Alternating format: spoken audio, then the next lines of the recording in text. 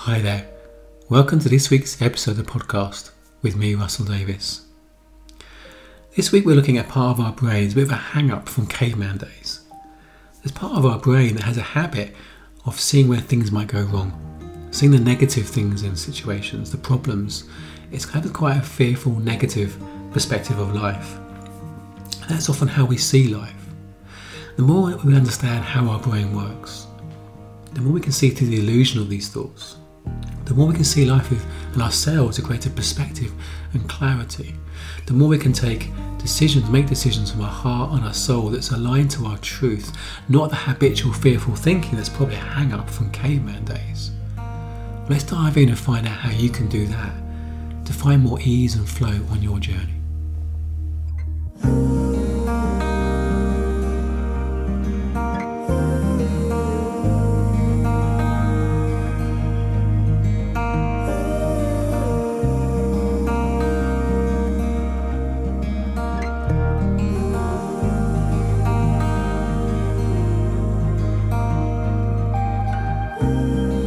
I'm very rarely go on LinkedIn, but I was on there a bit earlier today, and someone had posted an image, a graphic of things we have control over in our lives and things we don't. And of course, it was highlighting the fact how much we worry about things in our lives we have no control over. Perhaps things like, what people think about us. And one of the things it said we had control over was our thoughts and our actions. And actually, I really disagree. Although very rare LinkedIn and very even post or comment on stuff, I felt actually inspired to respond and say, actually, I don't agree. We have control over our thinking. We couldn't predict the next 5 thoughts if we wanted to. I do believe we're beings that have thought rather than thinking beings. We're beings that have thought. Thought just comes into our conscious awareness. We don't actually have control over what those thoughts are, the content of those thoughts. And some of the thoughts that grab our attention are maybe not the most useful, serving thoughts. I think we'll hang up from like caveman days to keep us kind of safe. We're almost programmed, attuned to find things that are wrong, problems. And we put too much focus on that because we're no longer living in caveman times, having to maybe hunt and gather, trying to protect ourselves from a kind of saber-toothed tiger. And if you think about it, how long can we survive without food? And it's actually 3 weeks. How long can we survive without water? And it's about 3 days. How long can we survive without air? It's kind of about 3 minutes. And they tend to be longer than actually people think. But how long can we survive if we fail to see a predator, fail to see the saber-toothed tiger behind us? It's probably not very long at all. So actually, I think part of our kind of a mammalian part of our brain is designed to notice things that are wrong, to try and keep us safe. So it often happens, people who are maybe a bit nervous about public speaking, if they do some kind of talk, they will notice the one person maybe not paying attention rather than the rest of the audience that maybe are paying attention. And that's just where our brain is kind of wired. The mammalian part of our brain is wired, and we just notice those things. But the thing is, our brain's going to think what it thinks. We're going to have thoughts. We're going to have things come to our attention. That's never the problem. It's never the problem because we can't control that. We don't choose that. And trying to think, if we think we can control what we think, then we're going to tie ourselves into knots. We're going to tie ourselves into knots. And the truth is, we're going to have negative thoughts. It's called being human. And the most successful, successful, I say success, wouldn't define success, but maybe the contented, happiest people in the world aren't necessarily the ones that don't have negative thoughts. They just don't pay attention to them or notice them too much, or just give them too much weight. The most successful performers in our time, actors, singers, the ones that are most successful are the ones that never have doubts or nerves or fears. Again, they just don't pay much attention to their fears. Doesn't mean they don't have fears, they don't pay so much attention. The people that pay more attention to their fears, or probably maybe don't rise to the top of the game or the career than they maybe could have done, compared to those who don't pay attention to their nerves. All the people who are very highly successful performers who are performing these in front of large audiences, it's not as if none of them get nervous. They just don't let the nerves get in the way of them doing the things they enjoy doing. So don't give them so much weight to their fear, their nerves. So what if we can have these negative thoughts, but they're not something you have to battle with? They're not something you have to win over or stop. What if we can just allow them? What if you can allow your negative thinking? What if they don't have the power to impact your life than you think? The thoughts, any thoughts, only have power when we give it power, we give it attention. And we'll get crazy thoughts, if we're honest. I could be in a queue and be in a hurry and think, what happens if I push that person out of the way? I'd never do it. I'd never do it.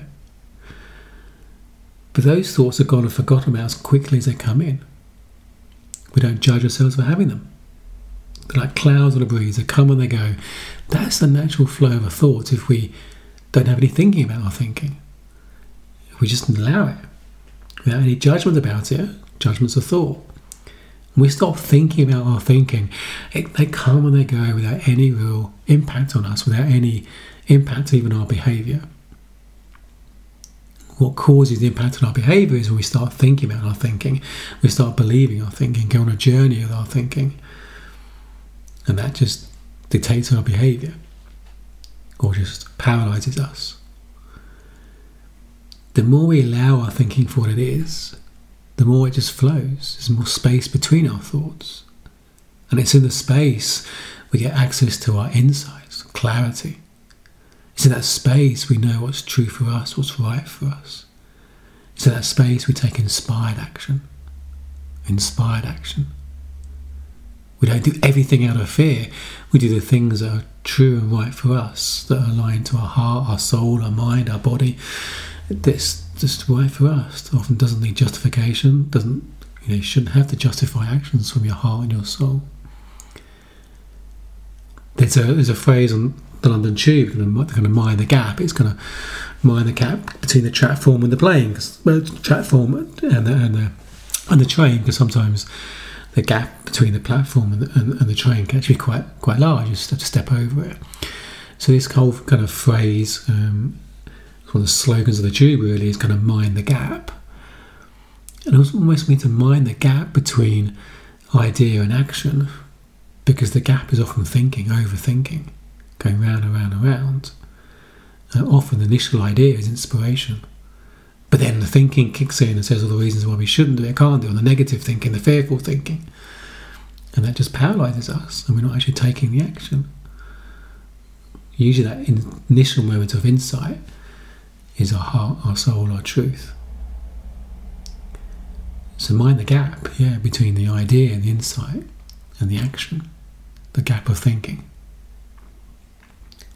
So what if we could act despite thoughts and feelings? What if we can know what our heart's desire is, and that's what we want? I very often, usually, don't want to go for a run in the morning. No, don't say that's not true. I don't feel like going for a run in the morning. Deep down I want to. I know my heart's desire is to go. I don't feel like it. When I think about it, I don't think about running up the hill in the cold, the wet, whatever it may be. They're not nice thoughts. When I stop thinking about it, when I tune into my heart, my soul, in the moment between thoughts, I take the action and just get out of bed. I don't regret it. I never regret it. If we're thinking our feelings or our thoughts or a guidance mechanism, then they're not. They're really not. Our true compass is our heart and our soul. It's that space between thoughts. It's the moments of quiet. We get a little hunch, what's the right thing for us?